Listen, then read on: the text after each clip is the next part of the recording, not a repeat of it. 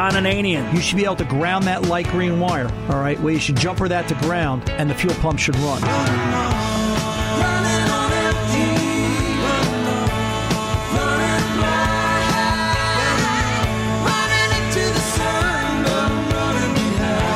Car Doctor. There's a 4-sensor system, okay? The bottom two that you can't see, and they're really in a horrible, ugly place.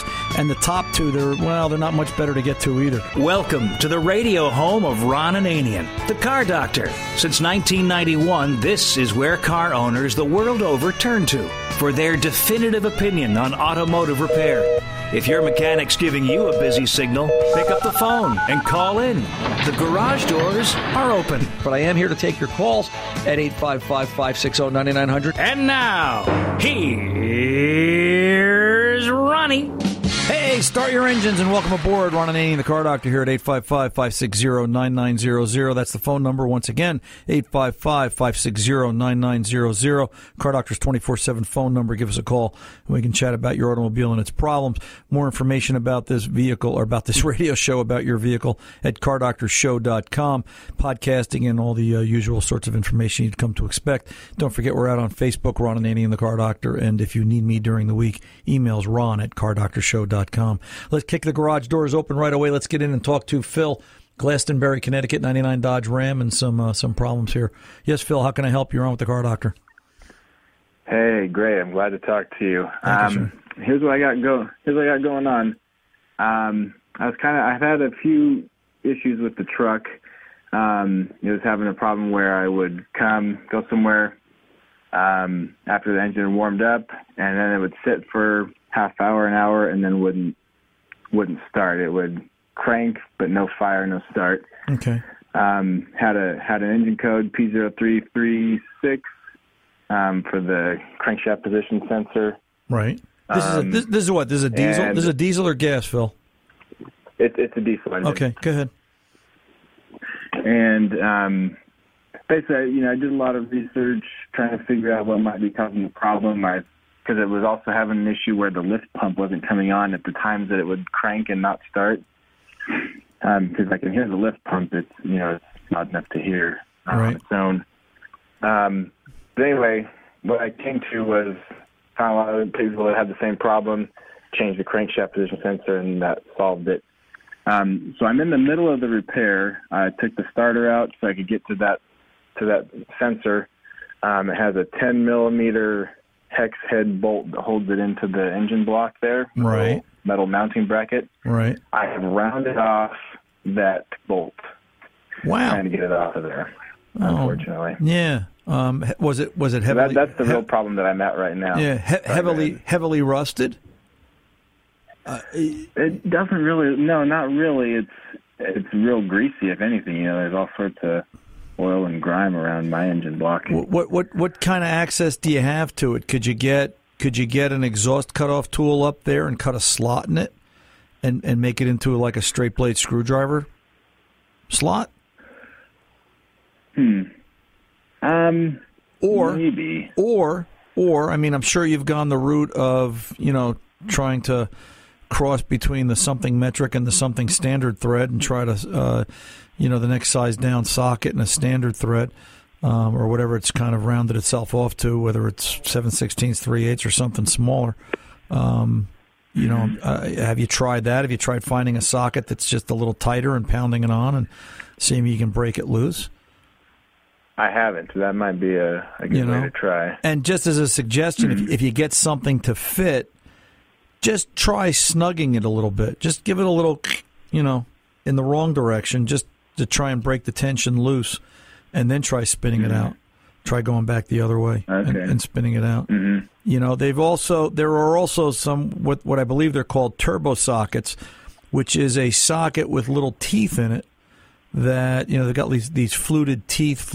It's like a reverse twist drill, but in a socket form, so to speak, that will grab the shoulders of the rounded bolt and walk it out that way. I'm sure they're available any tool truck or any tool store. Those work well. And then the last digit, if I've got it where I can't get anything to grip at all, and I'm in a real tight spot, what else can I make that into? My fail-safe is I will try to take either a file, a hacksaw blade, something, and cut a slot in the bolt or in the rounded stub, whatever I'm dealing with at this point. Just cut a slot in it, and can I get match it to the size of a good sized screwdriver, and drive it out that way, and break it loose with that.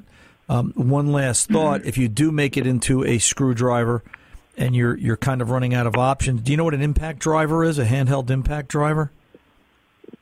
Yeah. Like we use to take set screws off of brake rotors. If you can put a straight bit socket in that handheld impact driver and give it a pop with a hammer, it'll give it enough of a shock that as you pop it in, it'll push the head of that in, and it'll give it an automatic twist on the cam mechanism of the impact driver, and that might break it loose as well.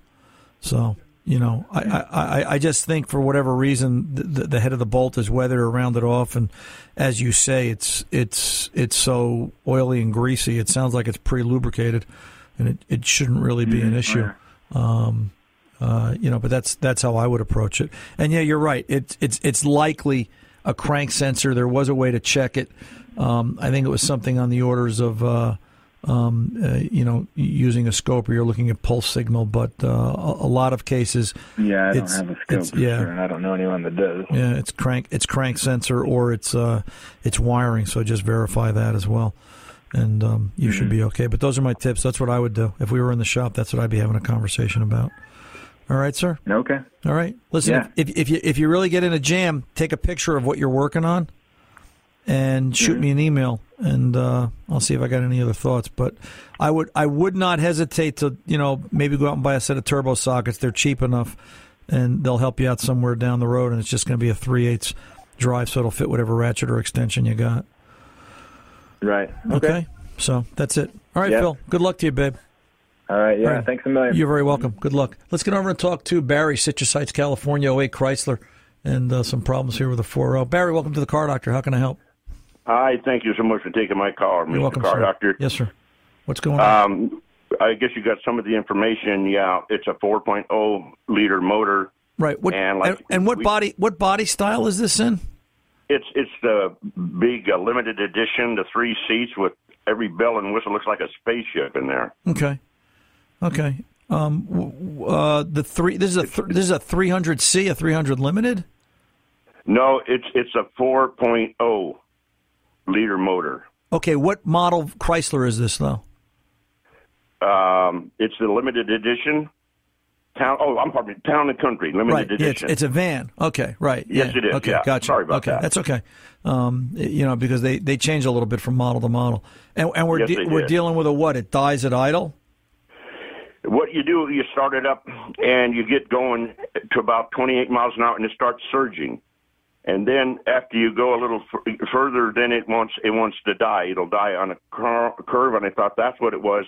But then it starts dying on the straightaway. Okay. And like we said, we've changed the fuel pump, like you meant, the cam sensor, the crank sensor, the O2. I mean, everything's been changed on it, but and it throws no codes whatsoever.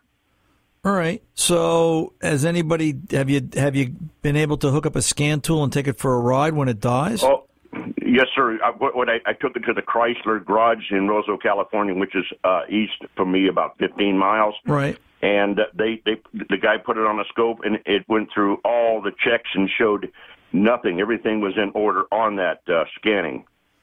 I bet it sounds like this car is shutting down the CAN bus.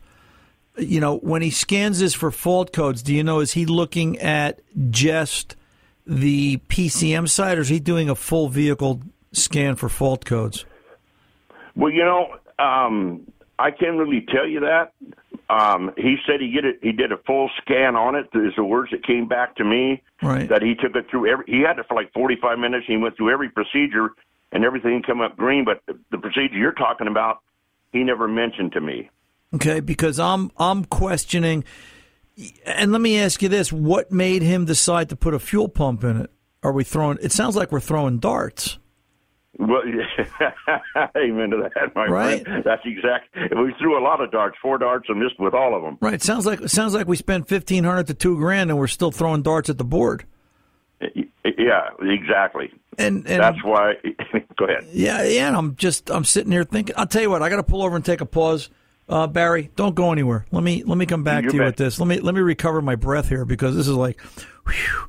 Let me do that. Let me pull over and take a pause. Barry, I'll be right back. Everybody else, I'll be right back. I'm Ron Ananian, the Car Doctor. Don't go away. Welcome back. Ron Ananian, the Car Doctor at 855-560-9900. On the phone with Barry from Citrus Heights, California. Barry, you're still there, sir? Yes, sir, I am. So waiting patiently for you. Regarding your 08 Chrysler Town & Country with the 4.0 and the intermittent stalling and cutting out 28, 30 miles an hour. So at this point, they've done a fuel pump, they did a crank, a cam sensor. What else have they put in the car? That's just those four: the fuel pump, cam, crank, and the other sensor, throttle position sensor. Yes. Okay. And did they put a throttle position sensor? Or they put a throttle body on it.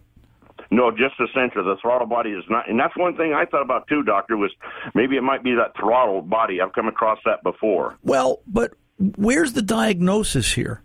I'm not, did they charge you a formal diagnosis, or was this 45 minutes of code scanning and they said we can't find anything wrong, we're going to start throwing darts at it? And that's, yeah, they charged me $160 at the Chrysler dealer, and they gave me, I said, you're going to charge me for giving me no answer, and so on and so forth. And they said, well, that's it. And I said, where's your scan report? I mean, you got something you can show me? And they said no. And so I left there with throwing darts at it. So who did the fuel pump, cam, crank, and the rest of it? I got a mechanic here in Rothen, California, and we went about it like that. And okay. And it was my idea. We talked it over, and we said, well, maybe the last thing we put in here, and that was just a week ago, was the fuel pump. All right. So we started with the cheapest and went to the expensive, sir. Here's the deal, babe. All right, you've got to forget what you've done, because it sounds like what you've done is all wrong. All right. Yes. Whether it be the Chrysler guy, the independent guy, and everybody in between. I don't want to beat anybody up, but sometimes in a diagnosis, if you can't prove what's wrong, you've got to prove what's right. All right. You've got to eliminate the obvious. You got to make an argument for it. And I'll sit there myself and say, okay, it's going to be X. How do I prove it? How do I prove it's X? How can I be sure it's X? And if it's not X, where would I look next? When I'm dealing with a hardcore diagnosis like this, I go through this each and every time. It takes time. There's no quick answers. For example, all right, this is a Chrysler. Chrysler PCMs, it's a known fact. They've got a lot of problems, and I'm not saying it's a PCM, Barry. Let me preface this conversation right off the bat. I'm not saying it is a bad PCM. But Chrysler PCMs, for example, have known issues with intermittent open or stuck closed transistor drivers for the throttle control. That'll make that car cut out, shut off, stall. You'll think all day long that it's one of the other four things you've changed or something else, and it's a PCM problem that happens so fast that it's very difficult to diagnose. And the only way to prove that it's that would be to diagnose against everything else. And sometimes you have to sit there and hook up a lab scope, go down the road, watch the cam and the crank sensors on the scope, and see what's going on. And, when the car cuts out, what the cam and the crank sensor do? How did they misbehave? Did they misbehave? Did the PCM lose power and ground? Is it something related to the flex of the wiring harness? Is something pulling on it, the load of the engine pulling on a part of the harness that's created a break in the harness that's possibly causing the vehicle to shut off? Let me ask you this. Is the car, you've owned the car since new? No, I just had it a year, and I must tell you, I took a trip up to Utah with 2,200 miles on it, and it ran great. I mean, okay. So now we got these situations going on. So. Any to your knowledge, has the car ever been in an accident? No, not to my knowledge. I had that all proved out. Of course, you never know. I mean, to the dealer, and then I pulled up the license and all the previous owners, if it had been in any accident, and it showed nothing like that. Right. Sir. I mean, you want to just double check that, and then my other thought is, do you have a factory radio in this car, or is it an aftermarket radio? No, it's a factory radio. Yes, okay. Sir. And the reason I asked that question is because cars today, and Chrysler especially, everything there is a controlled area network. You ever have a bad computer pull down the network? Oh, yes. Yeah, many times. Yeah, Sir. and you know what? And it seems like a lot of problems with radios in vehicles today, and they're not the only ones that you'll see this with, but you'll see problems where radios, for example, or I've had Chryslers where power seats stop working. You unplug the module that controls the power seat, count to 10, plug it back in. It's a reboot. It's a dead boot. Problem goes away and it never happens again. Chrysler just has some really neat, interesting little electrical gremlins. So the way I'm going to tell you this has to get diagnosed, all right, is okay. The first thing I want you to do is repeat the problem. I'd like somebody to go in, scan it for fault codes, and do a complete vehicle scan. Every module in the vehicle. Write down everything complete. I want, if there's 38 modules on this vehicle, I want it to look at every module. All right? All right. Okay. A complete scan? A complete scan. Yeah. Okay, I'm just repeating, sir. I'm getting a complete scan of all the modules that are on this car. If there's 20 or 30 of them, all of them. Right, all of them. Then I want you to erase all the fault codes and go drive it again. And listen, I'll tell you what, Barry, if you want, you can actually get this section of the podcast. This will be hour 2 today. You can actually go to the website, cardoctorshow.com, download the podcast. You're coming up around quarter past the hour. That's where you started. You can actually listen to this whole conversation over and over again. So let me tell you what to do, and then you go back and listen to the podcast. You'll get more out of it. So I want you to go through, scan all the modules, all right? Write everything down, print it out, however your scan tool works. Clear the codes. Clear the codes, take it for a ride, repeat the problem, okay? Scan it again. What came back? That will at least give you a direction. If no fault codes existed before and no fault codes exist after, and this vehicle legitimately goes into a cutout situation, all right? Just to end the argument, I want you to clean the throttle body, all right? Chrysler throttle bodies, Chrysler drive-by-wire. Let me tell you how unique Chrysler drive-by-wire is. Chrysler drive-by-wire, if it has a fault in the electronic throttle control on a Chrysler, and other cars do this, but Chrysler seems to be real good at it, the car won't start. It's not that it'll crank over and not fire. It won't even crank. They disable the start command to prevent the vehicle from firing up. Whether that existed in 08, I'd have to reference a diagram to be sure, but it's always a good idea to start with a clean throttle body on this car. Make sure the plate moves free and easy, okay? Then take it for a ride. Get the problem to repeat. Still no codes? Now I want to scope cam and crank sensors. What am I losing? I want to look at charging system voltage while this happens. I want to look at the scan tool and look at some of the variable parameters like fuel trim. Write them down. And then when the problem reoccurs, did they reset or are they back where they were? In other words, is the PCM going into a lost limp mode, like it's losing its mind and starting over again, or is it retaining it? You got some work cut out for you, Barry. Do that. Call me back. Let me know what happens. I'm kind of curious. We'll get this fixed yet. I'm Ron Ananian, the Car Doctor, coming back. We're right after this.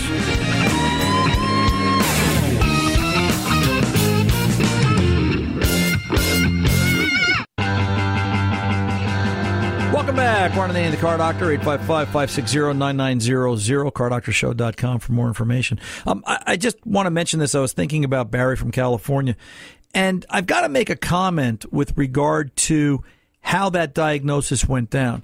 That was probably a classic example of how not to diagnose something. All right, $160 and no printout. We call it print and post. In the shop, we talk about killing trees. Unfortunately, if you're a tree hugger, I'm not your guy, all right, because we print a lot in the shop. And, every diagnosis I've ever done, I print as much information as I possibly can for two reasons. One, to prove I actually did something. And it also helps in explaining it at the counter. So if you're paying for a diagnosis, look, you go to the doctor, he'll give you some kind of a written diagnosis, right? They'll give you x-rays in some cases. Well, not so much anymore, but you can demand them. But they give you all your medical history in some form, digitally or otherwise, to take home. Same's true with a car today. if you're paying for a diagnosis, if you're getting a diagnosis, whether you're paying for it or not, actually, you've got to get something in writing. What did you do? And I'll say it like this. This year, I purchased a scan device, a desktop scanner, so I can now scan the diagnosis right to Google Drive. And I've got folders set up, Ford Diagnostics, GM Diagnostics, Chrysler, and so on. I'm building my own database. I'll drop it in, hit the shortcut key, and then I shred it. And then I've always got it to fall back to. And then I'll go back later on and I'll reference the file and say, 08 Chrysler cutting out at idle problem. And I've got a database that I'm building. You've got to print the material. You've got to have a record of what you did because you're not going to remember. Barry's not going to remember what he did at the beginning of this diagnosis till the end of it. And neither will you and neither will your mechanic. There's always a reason to print. For the mechanic to help retain the information, for you, the consumer, for proof of what happened. Because you print it today, you're on the East Coast, you move to the West Coast in 2 weeks, a month later the same problem happens. How are you going to prove out what was done? You can't. And if you've got it in writing, you sure can. So just something to think about. Don't pay for a diagnosis without a printout. I think that's wrong. I think that's a license to steal money. Let's get over and talk to Sam, Portland. Is that, where's that, Portland, Michigan? Is that where we are? Yep. Yes. Yes, sir. Yeah. Okay. Yes, sir. What is that, 05 PT Cruiser? How can I help you? Well, the car quit on me. Okay. And then it would start, and I'd drive it a little ways and it'd quit again. So I, of course, took it to the mechanic, and he couldn't get it to quit. He had it a week. He kept trying. It wouldn't quit. So I bring it home. It quits. Of course. So anyway, I took it to another mechanic, and he did a lot of testing for on the connections and everything. And finally, you got down to the point where we thought it was a computer. All right. Pulled the computer, sent it in to get it reprogrammed. They said it was a computer. It was no good. So we got another computer, put it in, and it ran really good for like 15 minutes. So then we really attached it, he did, to the car, and it ran, another 10 minutes or so, and then it quit again. Well, wait a minute, I don't understand something. You got a replacement computer. Yeah. And you put it in the car. Right. And it ran for 15 minutes. Right. And then you did what? Well, then if you unplug it, right, and plug it back in, it would start again and run for a little bit. But then we had this really foul smell. I don't know. We couldn't figure out what that was. Okay. But anyway, so that's the status right now. I'm at a loss what to do, because if I try to get another computer from Chrysler, it's going to cost me like $1,500, and the car's not worth that. Right, because it's not a turbo, or this is a turbo car, right? It is a turbo. So we're going on the assumption, which is a dangerous word, but we all wear our big boy pants here on the Car Doctor. This is a dangerous word, but we're going on the assumption that this is a PCM, and the reman PCM that you got maybe is no good. Is that what we're talking about here? I think so. Is that what the mechanic's thinking? So if we're going on that assumption, so you've got to find a used PCM that won't break the bank, basically. Okay. All right. Okay. There's a place in Pennsylvania. I got to think of their name now. Wait a minute. UsedECMs.com. UsedPCMs.com. They're in Eastern PA. Let me put it this way: the shop's in northern Jersey, and they're about 2 hours from me. So if you look at a map and go west of Waldwick, they're somewhere in that neck of the woods. All right. Okay. I think it's Used PCM, the Used ECMs. They've actually got a website, and you can plug in your computer part number. You'll have a part number on your computer. Right. And right. they're pretty good. I don't buy a lot of used ECMs. But every once in a while, I've got somebody on a short budget. Nothing to be ashamed of. It is what it is. I get the point. Right. And sometimes I've got older cars where the ECM is obsolete. I can't get it anymore. Well, that's kind of what's happened here. Yeah. But they had, this place I went had one, the same numbers and everything. Right. And so we had, of course, figured it was going to work. Right. So I would, and it did temporarily. Yeah, I would call up and talk to them.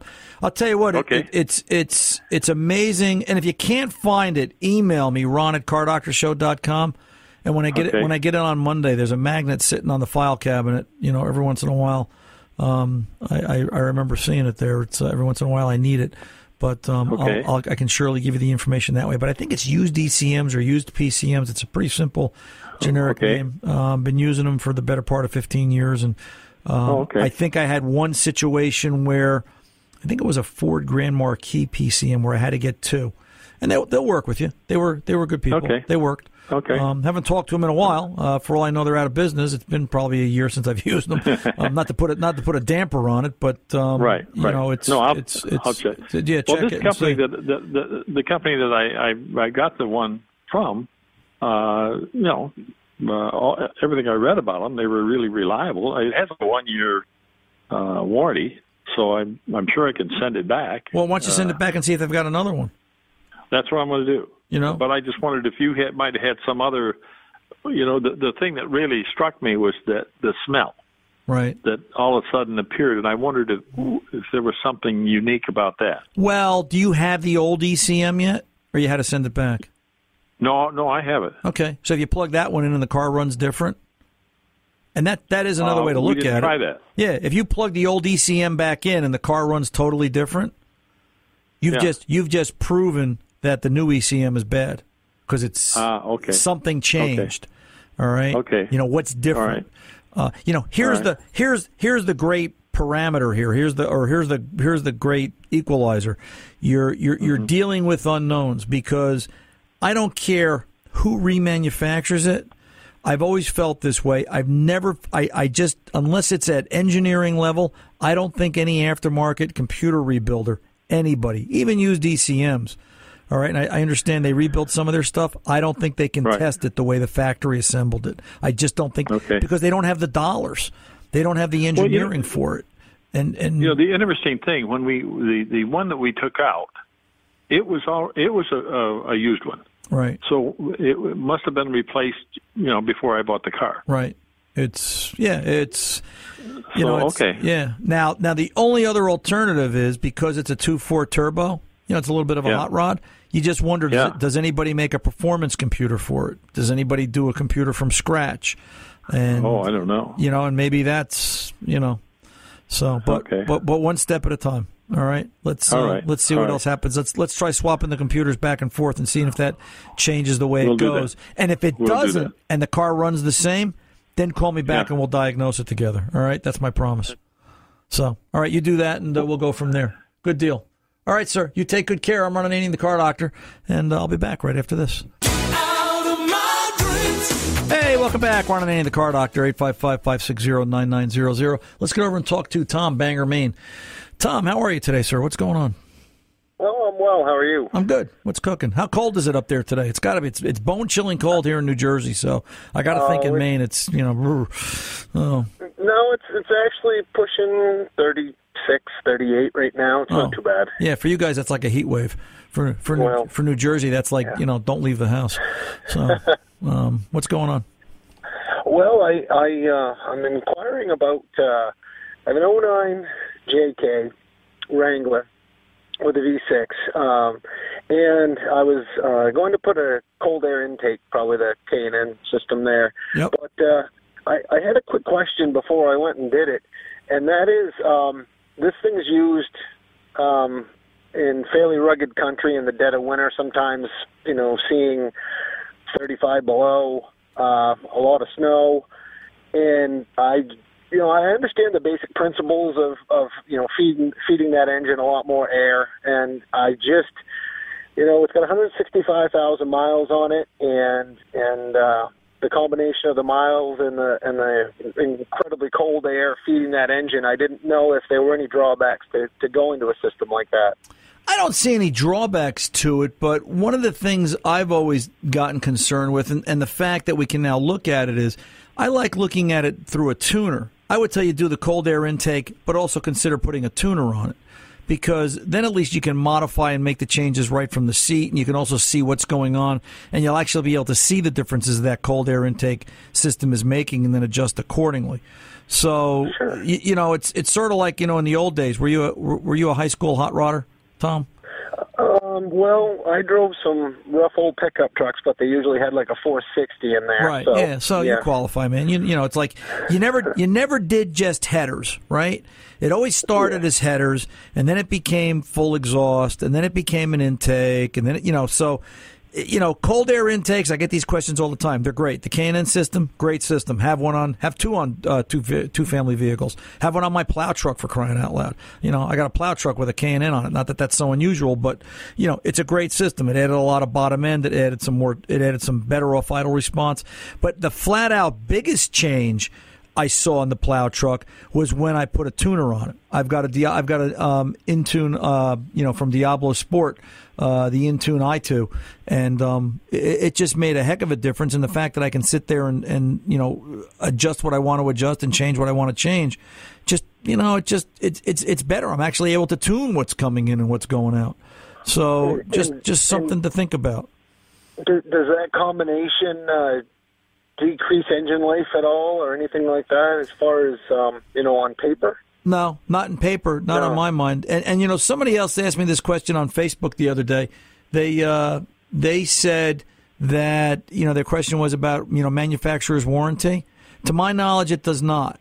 All right. I think that the concern is, and I will say this, the folks at Diablo Sport will tell you where the line is between emissions warranty and manufacturer's warranty and, you know, legal, illegal, and that stuff. They're very careful about that because it's obviously a big issue. To be honest, I'm not too awful worried about the warranty issue where it has so many miles and the emissions. Yeah. The emissions are fairly loose and fast here in Maine. It's more of a case of, you know, I want this thing to last me as long as possible, and I'd keep it, you know, I'd keep everything factory on the engine side of things if I was, you know, thinking that would be an issue. But if it's not, I'd certainly like to get a little bit of extra, you know, power. And right. Yeah, you know what, I wouldn't put it on a vehicle if I thought it was going to shorten the life, because even the plow truck at 32,000 miles, I'd still worry about it on the other end. I don't want to abuse anything. I think in the case of what I've seen from the plow truck in particular, I think it's helping extend engine life, because in my mind it's such a smoother transition-free operation in the way it operates. Pick up, you know, stop sign, pull away. It feels gutsier. You know, I'm making better use of what the factory didn't allow me to do because of the way the engine is now tuned. You know, think of it like this. Back in the old days, if you jetted a Holley carburetor, did it shorten engine life? No, right? No, it made it run more efficient. The only thing that shortened engine life was your foot on the gas pedal, which, you know, I can't control that. I can't control that. No. So, well, I pull a boat with it, and I use it a little bit aggressively as far as considering that it is a Jeep, really not so made for pulling and things like that. So in Diablo, that's a company that it's worth taking a peek at. Then you can find more at their website, DiabloSport.com. All right, sir, DiabloSport.com. Good deal, Tom. You take good care. Have a good rest of the weekend. I'm Ron Ananian, the Car Doctor. I'll be back right after this.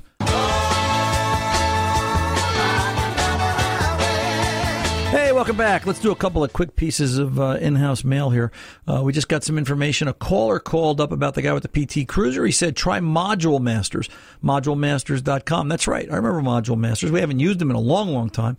I don't know why, but nothing bad to say about them. Modulemasters.com. He says they rebuild modules, computers included, and the caller has had good luck with them. So we appreciate that for the gentleman with the PT Cruiser. And actually, who else did we get a call from this hour? No, I'm thinking of somebody else with a PCM. No, we didn't actually prove that PCM was bad. But yeah, modulemasters.com. Another caller wrote in and said they had a question about tires, and they wanted, do I really use General Tires? Yeah, absolutely. We use General Tires all the time. As a matter of fact, we just put a set of 4 General Tires on Tom Ray's Ford Escape, and he loves them. He's having a great time with them. He's getting around in the snow, or he's anticipating getting around in the snow in good traction. And he knows that it's a good tire, and General Tire, more information there at generaltire.com. I like them. I've got them on the Ford Ranger. They're wearing well. They seem seem to be a tire that takes on their own personality, depending upon the load, depending upon how I'm using them. And I'm very happy with them. Tom? Hey, they're already working really well on wet grass and mud. Yeah. So it's, and Tom goes out. Tom, correct me if I'm wrong. You're out in the fields in the transmitter sites, servicing radio stations. And sometimes in the middle of nowhere. I'm up on top of mountains. I'm in swamps, the whole bit. And this one I had this week, the grass was wet. It wasn't really swampy, but there was mud in areas. And this is the first time with that car with the tires on it. I've just never had a concern about, gee, am I going to get out of here? And then when you're back out on the highway, they're nice and quiet, and they give you good wet road traction. Oh, it's great. I've been able to turn the radio down. There you go, GeneralTire.com. And then the last caller wants to know, we made a comment before about wiper blades. Yeah, I like Bosch Icons. Bosch Icons are a great wiper blade, all right? If you're looking for the best, I think it's an Icon. I'll be honest, they're a little expensive, okay, from a price point, but they last longer. So when you weigh out how much longer they last, the price goes down. They don't seem to be that expensive anymore. So, Bosch Icons, you can find more information about Bosch wiper blades, as well as the entire line of Bosch Auto Parts at BoschAutoParts.com. I believe that's the website, BoschAutoParts.com. We use Bosch product in the shop all day long. Hey, I'm looking up. I gotta go. I can hear the music. I'm Ron Ananian, the Car Doctor, reminding you once again, good mechanics aren't expensive. They're priceless. See ya.